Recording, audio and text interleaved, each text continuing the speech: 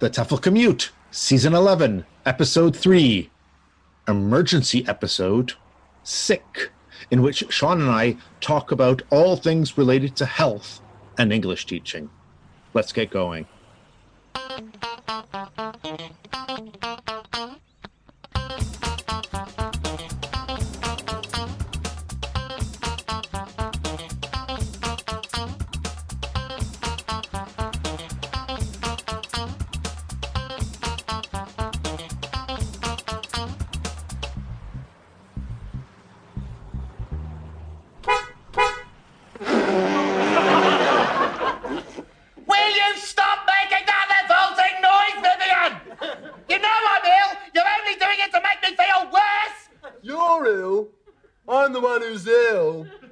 Listen. Nobody feels any worse than me. And your shouting's not helping at all, Rick. Oh, stop whining, Neil! Hello, everyone. Welcome to another episode of the TEFL Commute. I'm one of your hosts. I'm Shaun, and the other host is... Lindsay, I'm here. Hello, everybody. Hi, Lindsay. How you doing? When you contacted me and said, let's do an episode on sick, I thought, I wanted to say, but the episodes are always sick. Oh, nice. So I'm down with the kids. I'm down with the kids. He's down with you're down with the 2004 kids. Oh, is that, what's the word now? I don't know. I'm not sure. Because my son, my 5.5-year-old son, has now started saying sick. And I'm like, oh, really? Okay. Well, this is the TEFL Commute. We're a podcast for language teachers, and it's not about language teaching, but the topic does come up frequently. And this episode, as I said at the top, is an emergency episode. We had another episode planned, but then with all the things that are happening, am I going to say the word, or are you going to say the word that nobody wants to hear anymore because we're just sick of it? The sick of the word sick. No, I know what you mean. Sick of the word, yeah. You mean the C word, the COVID-19? Yes, the COVID coronavirus word, because that's sort of dominating so much of everybody's brain space. It made us think about things on how that related to English language teaching and health and sickness in general. So in this episode, like in all other episodes, we take a topic and we explore it. We should put a warning up because I think people probably are sick of hearing about the virus. We're not going to give updates on the virus. We're not going to give advice, and we're not going to spread conspiracies or speculate about origins or anything like that. We are going to talk, though, using that as a launching point. We're going to talk about sickness. The two things we will talk about is the one interesting thing I really like about it, and secondly, because I think in Europe the most affected country at the moment is Italy. We do have an interview with a teacher in Italy because I think it would be interesting just to get their perspective from it. Yes, but other than recording that, this, Italy has closed all schools and universities around 48 hours ago, 24 hours ago. Yeah, absolutely. I being the way my mind works, a bit I like about this virus, that's a very odd thing to say, isn't it, is the advice about hand washing. Yes, we're supposed to wash our hands frequently, and for it's 20 seconds that you're supposed to wash your hands for. Yeah, it is. And so I'm sure listeners probably saw that when this kind of 20-second advice came out, the advice that came with it is like teach people to say sing happy birthday. So as you wash your hands, you're going to have birthday. Do you have, you sing that. So if you sing the whole song, like even up to like, dear Shaun, happy birthday to you, then I can turn off the tap. Yeah. Yeah. Well, as long as you do it twice. Okay. Oh, I have to do it twice. Yeah, 20 seconds. Okay. Yeah, and as my son says, can the second time, can I sing the silly version? All right, yeah. Okay. All right, yeah. Happy birthday to you, dear Pooh Face, or something. Yeah, like that. Well, actually, yes. You've met my son. You know what his favorite word is. So of course, social media takes to this as they do. Twitter #start, and there are the 20-second 20-second choruses that replace happy birthday. So there's a link which I think you'll find in the British NME and also in the LA Times online, which of course we'll put in the show notes. A list of songs with it. So I quite like one of the songs is Culture Club's Kama Chameleon. So you sing Kama Chameleon, Kama. So you're gonna Kama Chameleon. I am really sorry, audience, for singing. You can't mind go. So if you go through that up to red, gold, and green, then you're able to wash your hands. I like this list. I like this list. Have you seen the list? Yeah, I'm looking at it right now. Let's go through a couple of them. I would like to sing Toto's Africa. That could let the chorus last 20 seconds. Or Prince. Yeah, the thing I learned about that with Toto is I've been singing the chorus wrong for years. That's great. I like Jolene as well. Jolene. I just think, when you think of it back when they do comedy sketches, I just feel that there's this moment, a load of, and I'm going to say men because I think it'd be funnier with this urinal moment where they all go to the toilet and then they're all turning around to wash their hands, and you get them all. Everyone's singing different songs. Excellent. So I guess the thing is, what would be we should have thought about this. We should what ELT songs could we have? Or what would be the ELT equivalent to the last 20 seconds? Like recite the irregular verb list. Brilliant. Yeah. Maybe people would. I can understand if people prefer to sing Raspberry Beret than just say sing, sang, sung, begin, began, begun.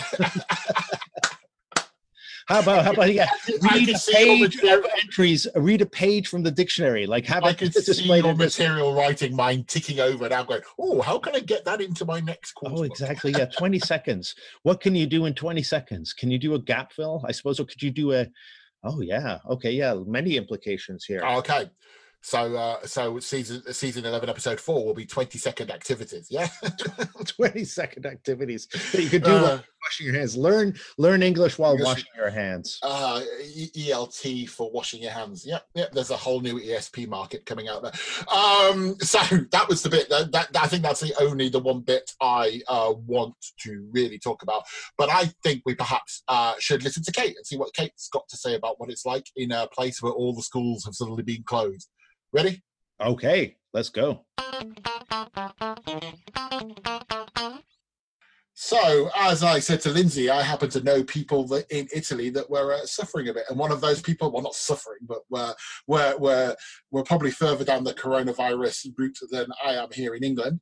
So I'm really pleased that live from quarantine, as they say these days, I'm joined by Kate Knight. Now, Kate Knight's in Milan. She's the Director of Studies of International House Milan. Hi, Kate. You all right? Hello. Yes, all right, thank you. Gone stir crazy yet, or is it? Yeah, I mean, it is. There is a certain amount of cabin fever going on, though. So yeah. I mean, everybody thinks about the quarantine, but so the schools are closed, yeah. Yes. And I guess you've got kids, so your kids' schools are closed as well. So that's right, essentially you're in the flat and you can't go out. Or I mean, how does it work? How's it working? Okay, well, we're what in Milan itself is what is called the yellow zone. Okay. So we're not actually in the red zone itself, whereas you literally cannot leave and, people can't go in or out, which you have around like Codogno, which is a little bit further south of here. So yellow, where we are at the moment, means that you are free to go to a degree, but there's not really much you can do. So as you said before, the schools are closed. So that's obviously affecting work, as in the language school. Not that we're not busy, because we are, but that there's lots of things going on, but we can't actually have students in the school. But as you said before, anyone who has families, that's been the most stressful thing, because you've got children at home full time. And even for example, most offices, any company that isn't manufacturing or something that has to be physically there, everyone's smart working like from home. So people are trying to have two hats on at the same time, basically. So being a good parent and doing your job well, sort of simultaneously, which is not easy. Yeah, I must admit, the conversations I've had, that's the kind of thing that I think sounds the most stressful. It's actually, okay, what do I do with the kid for 2 weeks? When you can't really go anywhere and do anything. There's been a lot more TV than there would usually be, I have to say. I bet that has. And you say, so I heard about the red zones today. I was talking to some other Italians today. They were talking about the red zone. They were kind of a flippant hello from the red zone, and then somebody else was saying like a hello from a deserted Milan. Is Milan really that deserted, or is it?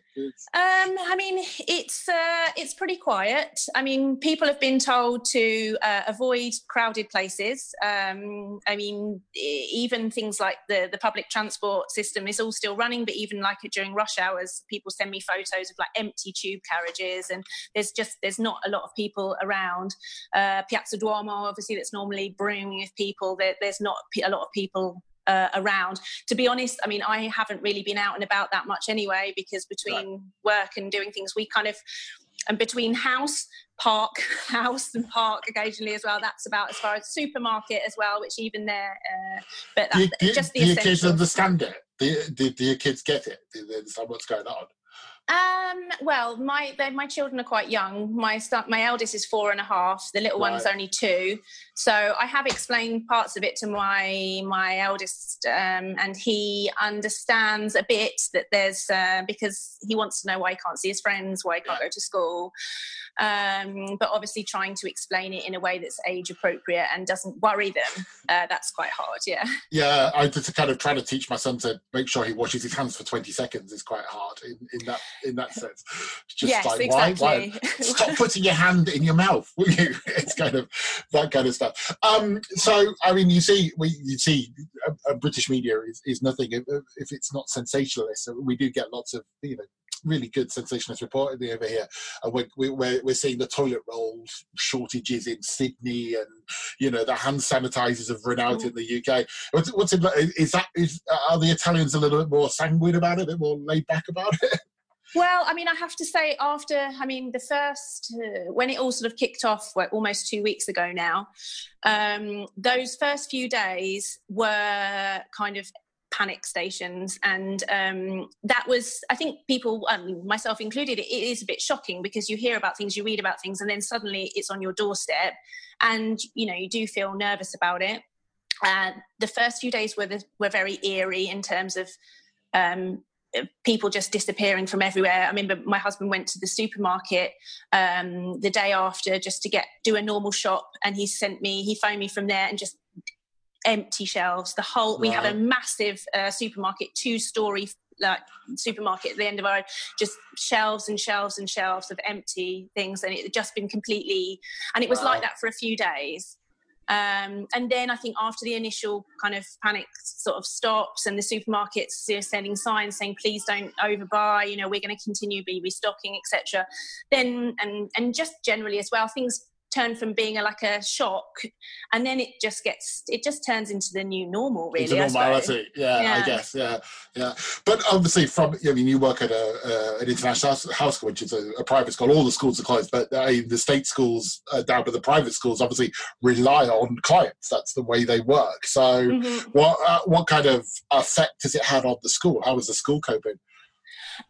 Well, we had just started developing or looking into products, because we wanted to start selling some online courses at our school.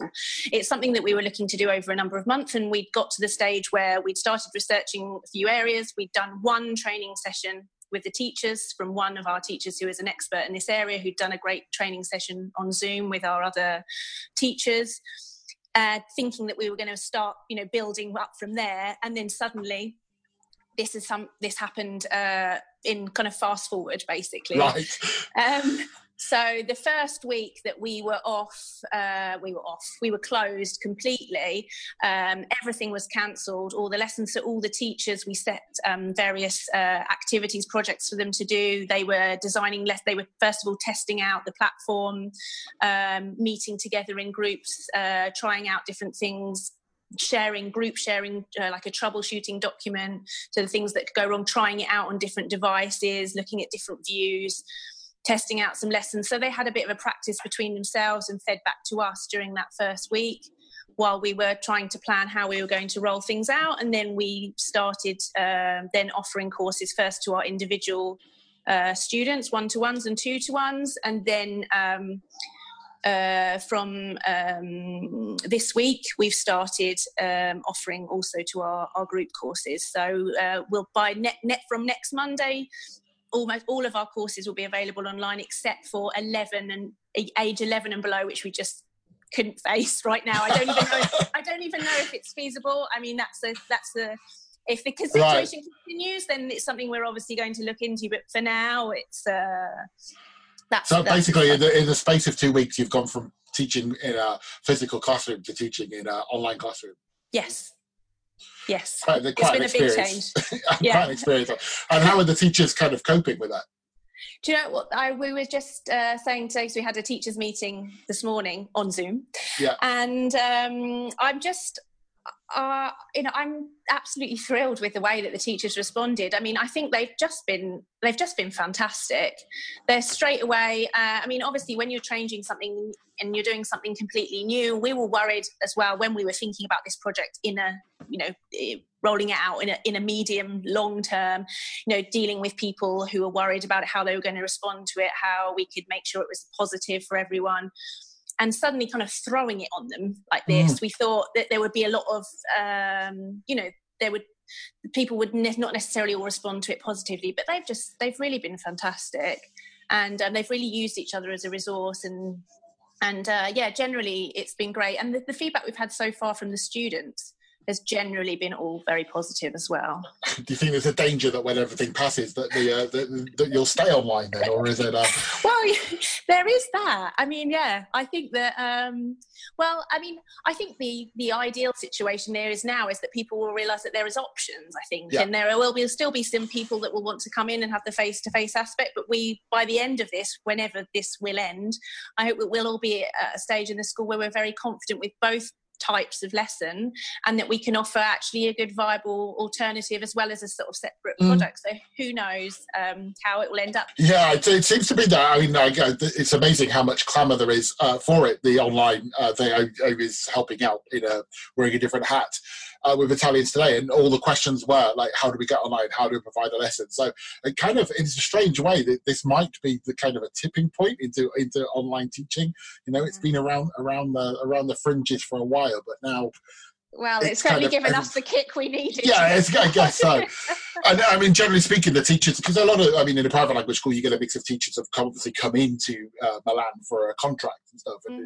Have you found people just are happy to stay, or have you been kind of having to do lots of extra pastoral kind of care to make sure teachers are okay, or how have the staff reacted generally? Not about online, I'm talking about the situation. Okay, about the situation. Yeah, I mean, again, I think we've made sure we've kept in contact with everyone. We've checked about their situation to make sure everyone's okay. I mean, I have to say a large percentage of our teachers are from here or have lived here for a while. So we don't have too many teachers who are new and they're kind of on their own here in that sense. But those people we've obviously made sure that are looked after. I mean, also on that side of things as well, it's also important, I think, to remember that it's one thing for contract teachers as well, who maybe still, obviously, in terms of salary, still getting paid, but for freelancers, which a large bulk of people are in who work for private language schools, it's can be quite a scary time, just because you don't you could go up to a month without any salary, and so trying to make sure that we share out the work that we've got to make sure that everyone can cope financially, meeting the basic needs basically of everybody. It's one of those things. I mean, there's a lot of talk about the zero. I mean, ELT in many places is a 0-hour contract profession, and it is one of those things that it is worrying, I guess, for freelancers that these can come on. So 2 more weeks of confinement, I believe. Well, it definitely until the 15th of March, and then who knows? We're just kind of making a plan A and plan B for every week. For it goes. And seeing how it goes, really. Well, they often say that directors of studies have to be ready for anything, and I'm sure that when you took on the job originally, a worldwide pandemic wasn't something that was in the job description. Not on my job description. but now you can add it to your CV and skill set. Anyway, Kate, stay safe. Wash your hands, as everybody in the UK would tell you. And thank you so much for your time. And hopefully the situation will resolve itself sooner rather than later. Thank you for speaking to us. Okay, thanks very much. Bye-bye. Yeah, I'm not sure I'd want to be at home for 2 weeks. I don't know. I was talking with a friend about it. Like, if I had a good internet connection and some good games, would that be okay? But I probably end up having to work way more, because the other thing is then, like, you'd be like, there's, just stuck working all the time. And I guess for us, we work at home a lot anyway, so there's kind of that advantage. But but bear in mind the good internet. One of the things that I've noticed, and I have for me, because I obviously specialize in online learning, the lag is terrible. Because everyone's at home on the bloody computer now when they should be at school. Yeah, exactly. So I was trying to run an ELT event helping out an ELT event in Asia last week, and there's lag because everybody's online. And I bet in China the internet is slowed right down. It's just like horrible. And yesterday I was helping out an Italian event online, and there was lag everywhere because everybody's online, everybody's at home and online. So but I do look around. There's, as you know, I'm a board gamer, so I do look around thinking, wow, I could just play games all day. But That's and true. if you are a board gamer, then obviously Pandemic is the game to play at the moment. I know, isn't that freaky? If you've played Pandemic, it feels so much like it here. If you played Legacy as well, the Legacy version. This is very geeky. The name of the disease in the Legacy version is not that dissimilar from. No, that's right. It is very similar. All right, we're geeking out. We're geeking out. Yeah, let's take a break. So I brought something to this episode because obviously, thinking of we're language teachers, so thinking of language. And one of the interesting books that I remember reading and having quite an effect on me was a book called Illness as Metaphor by Susan Sontag. And this was quite a well-known book in medical circles, where it was a book about cancer, and it was written in 1978. It was a critical theory that challenged the language that is used around cancer that at the time was seen, in just with the way people talk about cancer. So like metaphors, like cancer as a war, and as the illness as a war. So like you're struggling through cancer, and I get over it. But also there was around 50 years ago, the language for people with cancer was sort of that it was a disease that afflicted people who lacked passion. It was sort of like a lethargic disease, and if you were if you had it, you had no passion, sensuality, etc. Right? And so and so like whether or not the language around it helped cause depression associated with cancer, or the other way around. Oh, so it kind of becomes like a vicious circle. You're ill, but then the language around it is ill. So she drew a link to tuberculosis, which around 100 years ago was seen as a creative disease. So some people, healthy people, even wanting to look as if they were ill with tuberculosis because it was supposed to be like what afflicted artists and so on. Anyway, but what was interesting in that from a language teacher's point of view, and I remember doing work on this for Macmillan back in the day, was looking at the way we what do we talk about when we talk about illness, and what kind of metaphors? So there's a way of looking at language as metaphors. So for example, in English, to give a different one apart from illness, like intelligence is sometimes viewed as a light. So for example, someone can be bright, or he's a bright spark, means they're smart. Yeah. So what I'm going to do is I'm going to give you the metaphor, and I want you to think of, there are several ones that work with illness, and I want you to think of examples. Okay. So for example, the metaphor is in English that illness is down and health is up. So can you think of terms when we talk about sick, that when you're sick it's down, and when you're well it's up? I can think of a down one because it just came into my head. So you've got, but it is down because you said down, it's run down. Yeah, you feel run down means that you're thinking down. Or you could also, he went down with a cold. Oh yeah, sure, yes, of course. I'm thinking of idioms because Yes, idioms. Under the weather would be You're down under the one. weather as well. Yeah. You feel when you feel really low, you feel run down. If an illness is getting bad, it's sinking fast. And that, or the other one, which I think is definitely is if you are laid low, or even most common, you fall ill. Yeah, Right? I get it. And so the other side of that coin is health is up. So yeah. So how would you come up? How would you come up? I guess I'm trying to think again. I'm stuck in the idiom get over it, but that's not really an uppy phrase. Getting over it. Yeah, I suppose. But if you get over something, like getting over a fence means you climb up over it. Get back on your feet. So it's kind of get back on your feet, bounce back, okay. Throw it off, etc. Okay, so the next one is illness is an enemy attacker. Oh, well, illness always invades, isn't it? Yes, an infected cell invades. Yeah. It's interesting because I was watching what I have watched about the disease that shall not be named.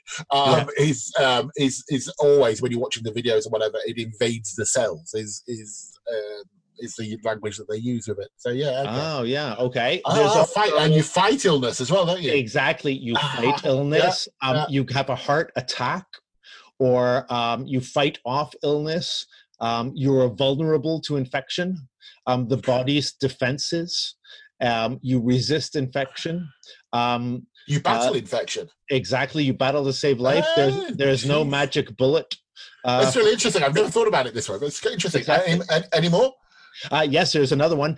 Illness is an unnatural state. So this is quite important because if you view this, it kind of affects the way you think of it. But think of words like, you are a shadow of your former self. I'm not feeling myself. I'm out of sorts. I'm back to my old self again. So the idea here is like, if you talk about it that way, then it kind of actually like makes you feel that way. And the last one that I'll check you on is illness is monochrome, health is colorful. Think of words like that then. Illness is monochrome and health is people glow, don't they? That would be exactly. That would be glow. Colorful. Yeah, you glow. Blooming health. Yeah. What about the monochrome? Illness is a monochrome. So that would be, I don't know, if you're monochrome, you would black, white, grey. Like if you say, his skin is grey.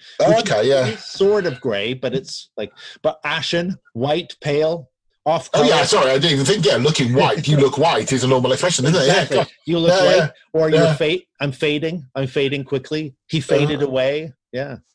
Jeez. So there you go. Lindsay, that's one of the most interesting things you've brought to the podcast in a while.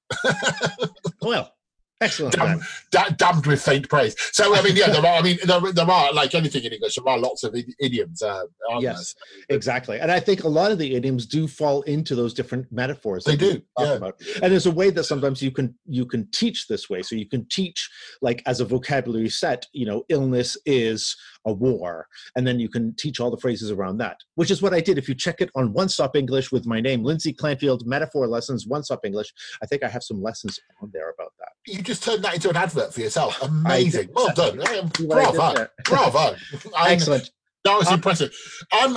So this idea of teaching English was quite teaching like the health words and what I think all of us as teachers have probably taught an idiom set of language around health and so on. Again, a common course book trope, perhaps. But what interested me a little bit was the other way around. I mean, I've taught for many years and I've taught many things, but I've never taught English for the medical profession. Have you? Neither have I. I mean, I've had a nurse in my class and a doctor, but I've never taught English for doctors. And I wondered, I was kind of like, how do you go about that? Is it the same as, how do you get into it? Is it the same as teaching any kind of ESP kind of thing? Mm-hmm. And then it occurred to me that I actually know someone that teaches medical English and writes quite substantially, lots of course books on it. So, double interview, 2 interviews in one episode. I interviewed Ros Wright, who has written quite substantially on the area of teaching English to the medical profession. And I think we have to make that difference. We're not it's not like teaching idioms and that we do as general English. This is teaching well, she'll tell you, but it's like teaching doctors and nurses basically how to deal with patients in English. And it is fascinating. And I have learned a new framework, as we shall see. Hi, Ros. How you doing? Hi, I'm fine, thank you. Excellent. You're fine. You're not supposed to be fine, except when I'm sick. We're supposed to be sick and in bed. Now, I was just saying to you before we started recording, Lindsay and I were getting ready for this episode, and we said to each other, medical English. Have you ever taught medical English? Yeah, no. And then I was like, but I think I know someone who has. So, Ros, I think you're the go-to person for medical English around the world. Looking at you, prolific author. As I said to you again before we started writing, you have incredible amounts of books in the field of medical English and other areas as well. I believe you just said you've got a new book coming out. So what's your new book? Do you want to tell us what your new book is first? Yes, it's called the OET Speaking and Writing Skills Builder, and the aim of the book is to help OET candidates to pass their exam. The OET is the Occupational English Test, and it's a test for healthcare professionals. Okay.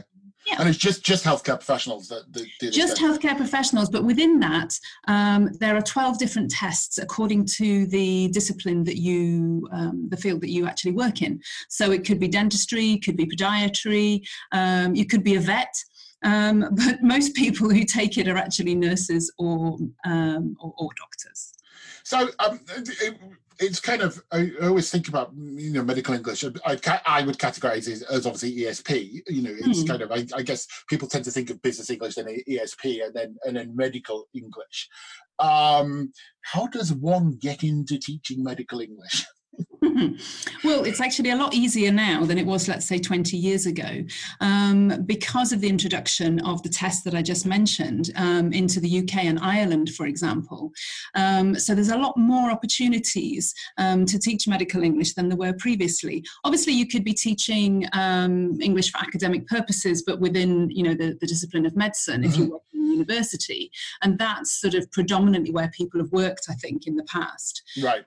But more recently, as I said, with the introduction of the OET, the OET has actually been around for about 20 years, but it was only just recently, over the last couple of years, accepted as for registration, if you like, into the General Medical Council and the Irish equivalent. All right. So essentially, if somebody wants to come and work in a British hospital, they would need to, and English was a second language, they would need this qualification. Is that yes. kind of it? Yes, you'd either need the IELTS or you'd need the OET, but we're hoping people take OET because it's healthcare specific. That's fabulous, yeah. So I keep calling it medical English. Is that right? I mean, is medical English the field? Yeah, I think so. I mean, like with any area in ESP, whether it be legal English, medical English, English for engineering, there are different strands to it. And the area that I sort of really work in, if you like, is patient communication skills. Right. So whether that be for doctors or nurses. Then so basically their ability to communicate correctly with patients. Exactly. Yeah, sort of getting the meaning across, using the right sort of expressions when you want to demonstrate empathy, but actually, and also make sure, which is actually more important to a certain extent, make sure that it sounds empathetic and sounds compassionate, which is not as easy as it sounds, really. No, I'm just thinking because I imagine that it's not just the kind of the structure, is it? It's how it's said as well, and often that's one of the things that's tricky to pick up in English, isn't it? How it is. The way you say a phrase or something can be really misinterpreted. So easily. Yeah. I mean, delivery is a lot of what I do, in fact, because I end up doing, because most of the doctors that I'm working with, they're about to go onto the wards into in hospitals in the UK, and they already have passed their IELTS or their OET, so they've got the equivalent of an IELTS 7.5, for example. So they've got a pretty high level of English, but where they stumble quite often is actually in the delivery of the language. Okay, so what would be? I mean, if somebody listening were to open one of your books in communication skills, what would a typical lesson look like? I think we can all imagine a typical course book lesson, of general English, whatever. So what would a typical medical English lesson comprise of? Well, I mean, it depends what topic you're doing. Obviously, I make a lot of use, if you like, of frameworks or communication models. And these are models that exist in healthcare already and that are used on a daily basis to facilitate communication. So there is one called SPIKES, for example. So SPIKES is used in... Spike sounds like an odd term to use in the medical profession. I'm thinking injury now. and yeah. Well, it's sort of post-injury, if you like. Yeah. Sorry, I interrupted you. So SPIKES, yes, please. No, that's fine. So SPIKES is a model for delivering bad news to a patient or a relative, indeed. And so the model is broken up into these different sections highlighted by the acronym. So S in SPIKES would be setting, for example. So you've got to make sure that the setting where you're delivering the bad news is appropriate to the situation. So, I know of people who've had bad news delivered to them in a hospital corridor, for example. Clearly a no-no. So that's more of a sort of a physical aspect to the delivery, if you like. But then P, as in, so SP, SPIKES. Yeah.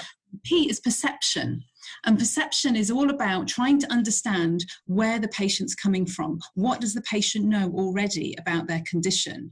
And trying to adapt the knowledge that you then convey, the information that you then convey to them in a way that's appropriate to what they already know. It's a little bit like when you're teaching students, in fact. So you're going from the knowledge of the student, if you like, and building on that. So it's that sort of approach. I'm just wondering as well, just because I find it very interesting what you say. I guess there's a lot of we talked before about how things were said, but I guess there's quite a bit of cultural perception in this as well. The way that definitely there would need to be some intercultural competency in what you're teaching. So totally. I mean, my the doctors that I have are a good number of them are from India, Bangladesh, Pakistan, Nigeria, and particularly in India and Bangladesh, bad news is any news about a patient is delivered to everybody. So it's delivered to the whole family.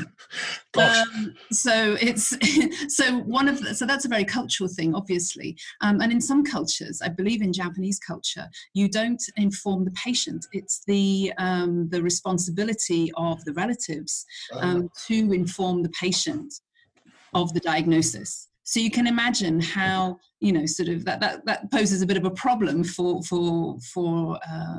overseas doctors working in the UK. Yeah, absolutely. Consent for everything. You need to ask consent for almost everything these days.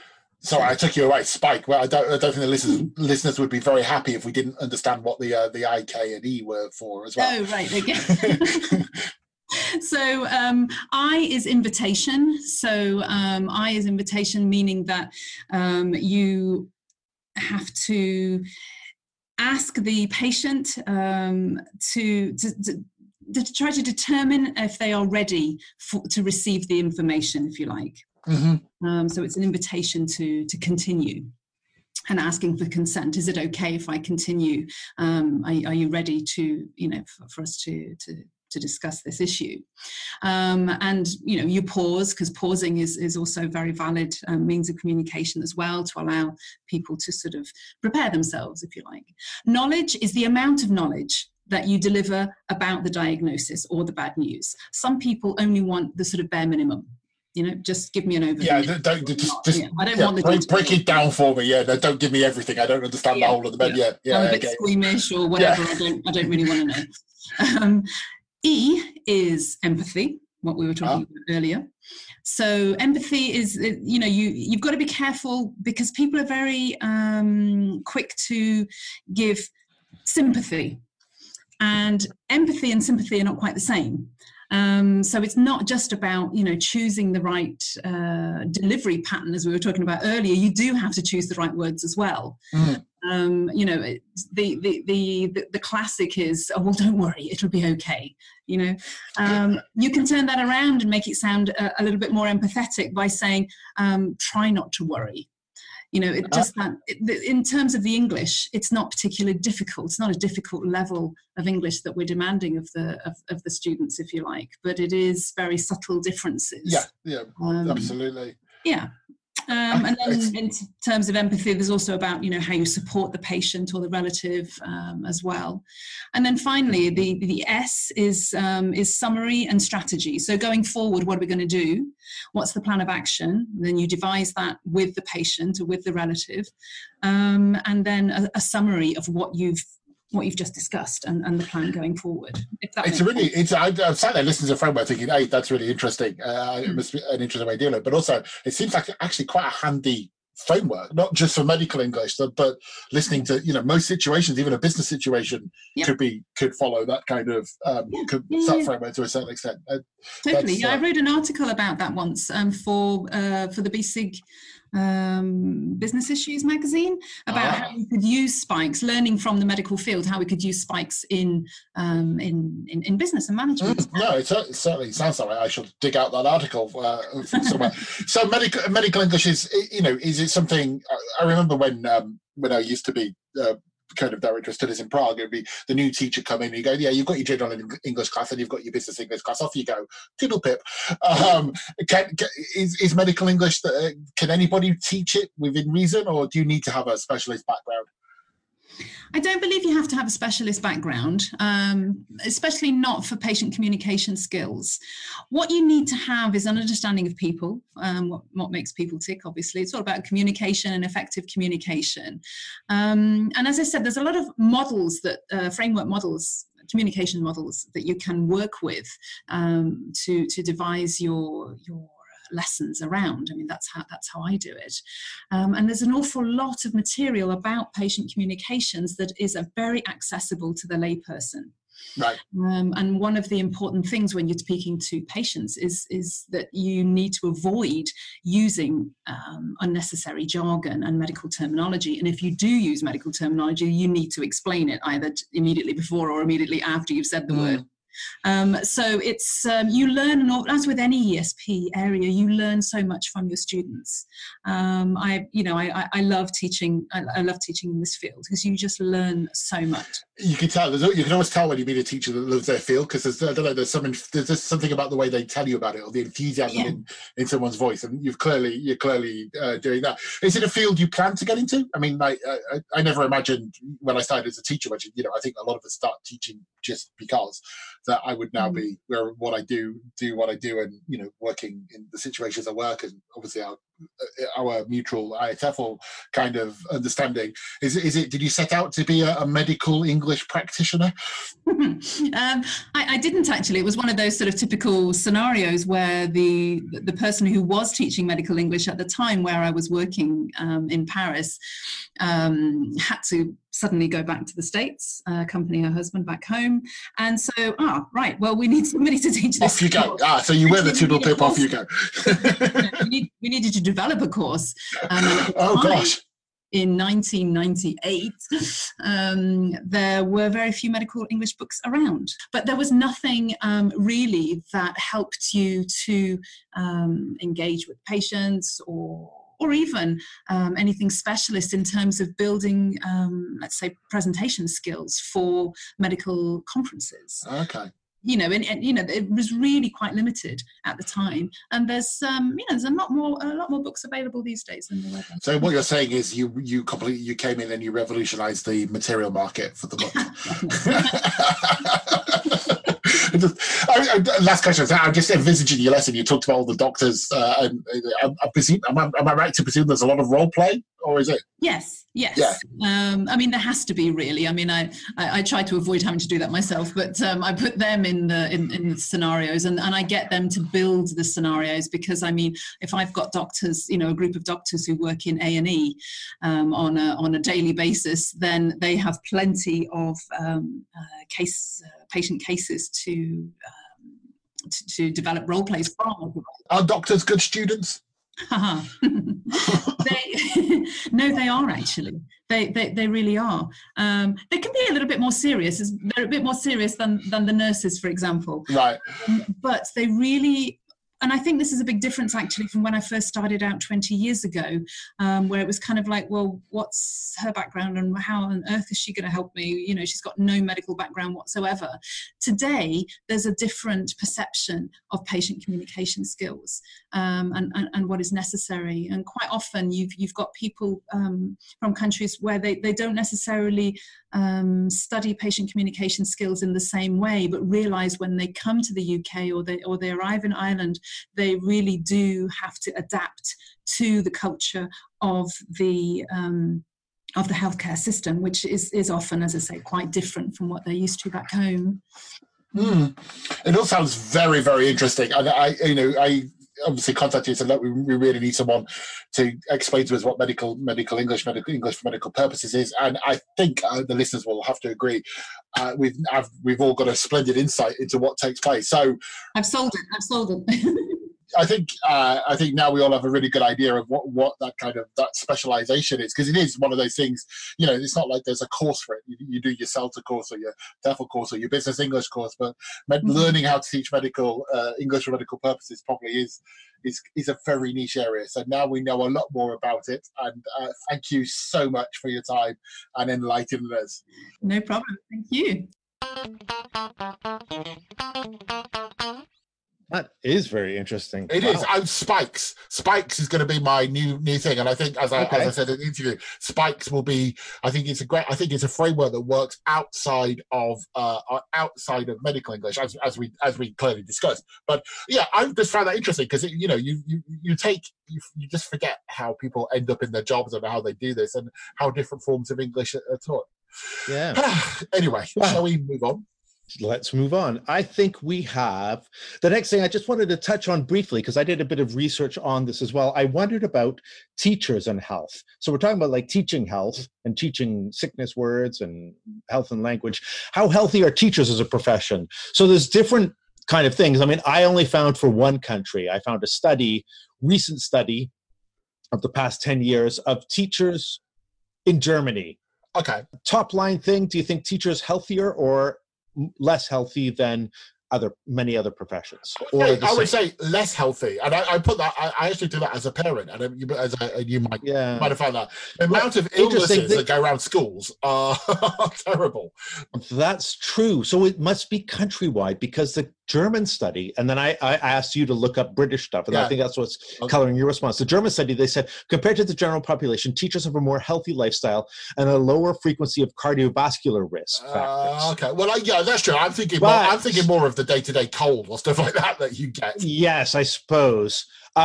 But they said mental and psychosomatic diseases are more common in teachers, and non-specific complaints such as exhaustion, fatigue, headache, and tension.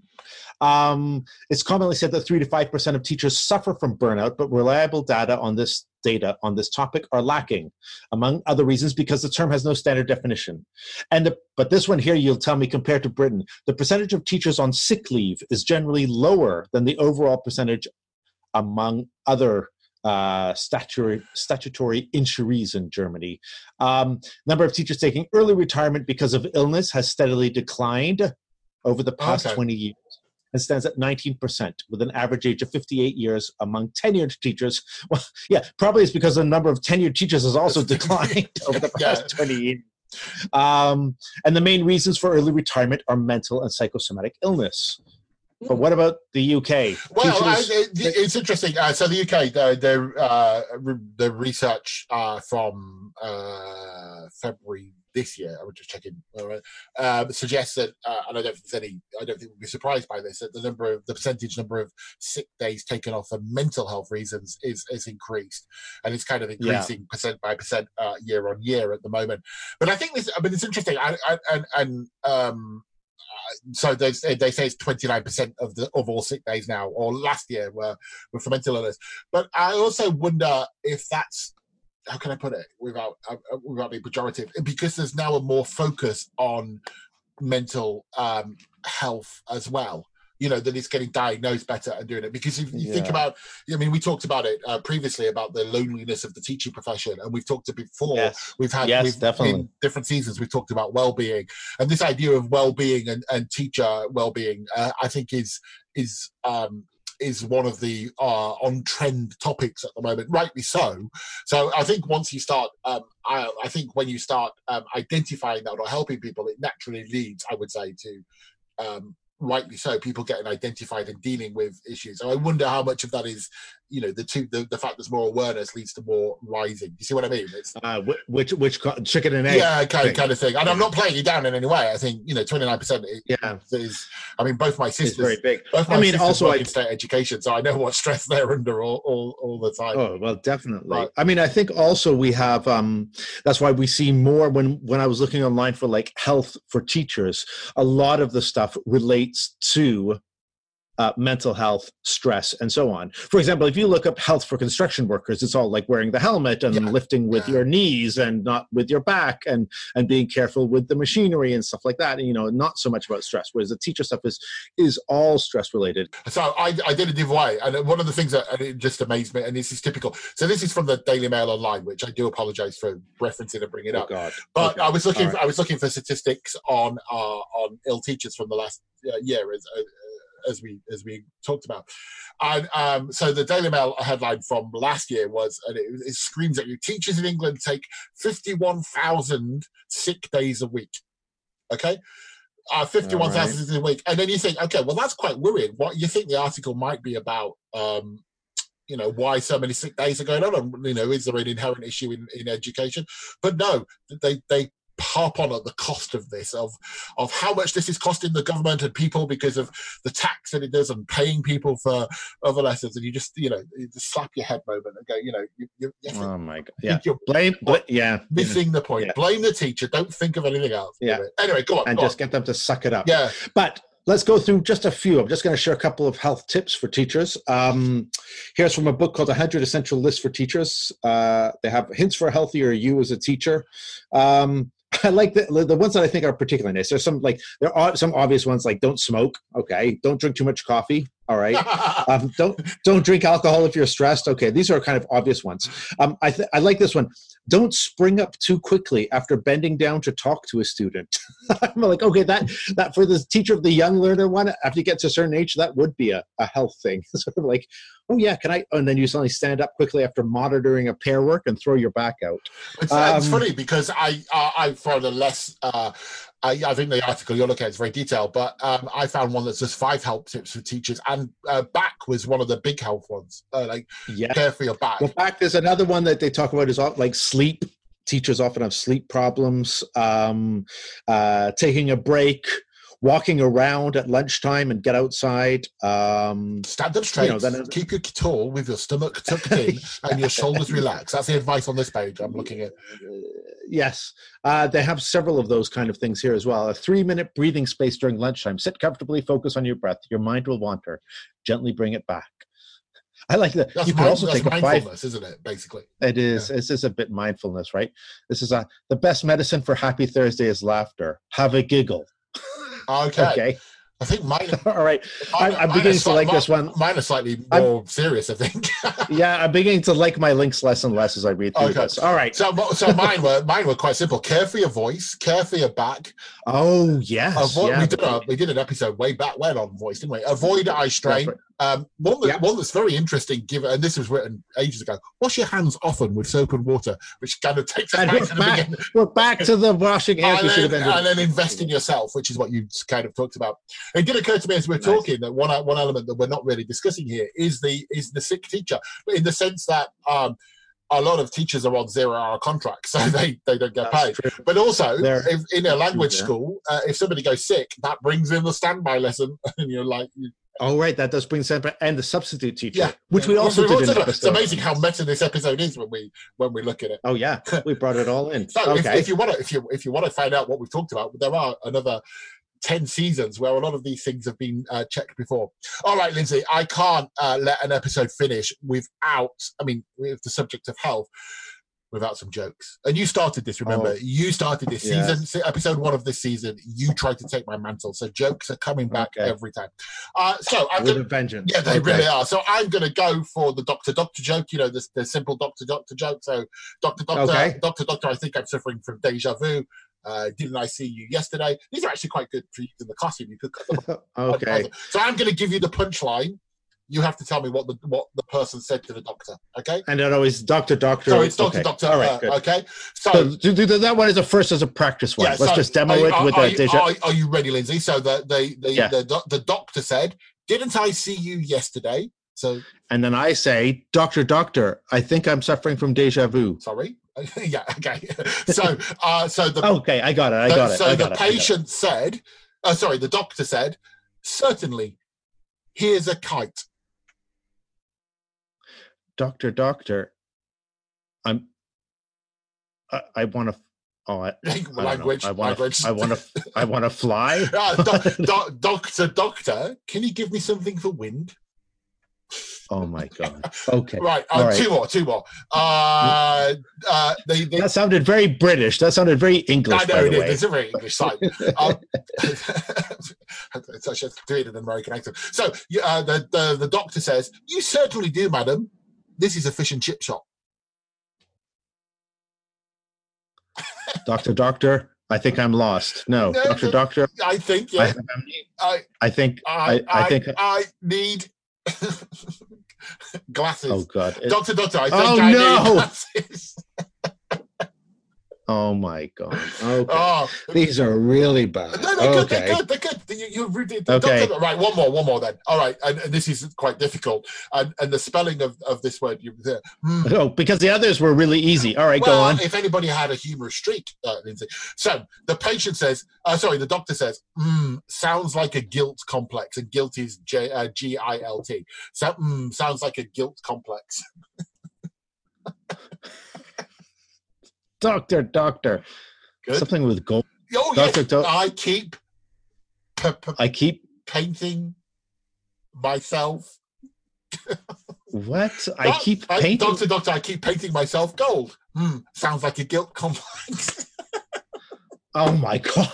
That is unbelievable. Okay, that's the end of the podcast. So just to finish, Doctor, I've broken my arm in two places. The doctor says, "Well, don't go back there again." There you go. It's your fault. Okay. Always your fault. Right, shall we get out of here? I think so. Right, so you've been listening to the Tearful Commute, and you can find us if you want to go and check any of those older episodes. You can find us on all the usual podcasting. So you'll find us on Spotify. You will find us on iTunes. You will find us on our website at tearfulcommute.com. We're now on Instagram. We're also on Facebook, Twitter, all the usual places. If you have any thoughts, activities, 20-second intros.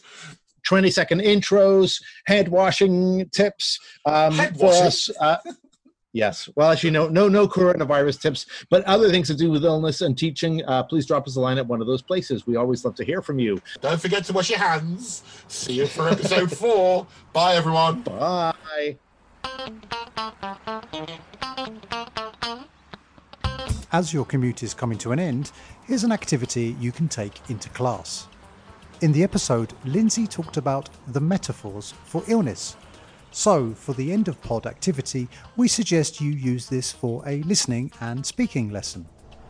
In the show notes, find the article Lindsay was talking about and have that ready for you to look at in class. In the lesson, ask the students to make a table with a column called down, one called attacker, another war, and finally colour. Next, dictate some of the phrases from the article and ask the students to write them in the correct column. Let them discuss their choices and then check as a class. Introduce or discuss the idea of metaphor and ask students to talk about what they notice about the ones you dictated. As Lindsay said in the episode, they are all negative. Open the discussion up. Ask the class to think about if such language could actually stop someone from getting better or seeking treatment. Finally, ask students to consider their own language for illness and see if similar metaphors exist. You've been listening to The Tearful Commute, an original podcast produced and presented by Lindsay Clanfield, Shaun Wilden and James Taylor. Don't miss out on any episodes by subscribing to us on Apple Podcasts, Spotify, or your podcast player of choice, and by visiting us at tearfulcommute.com.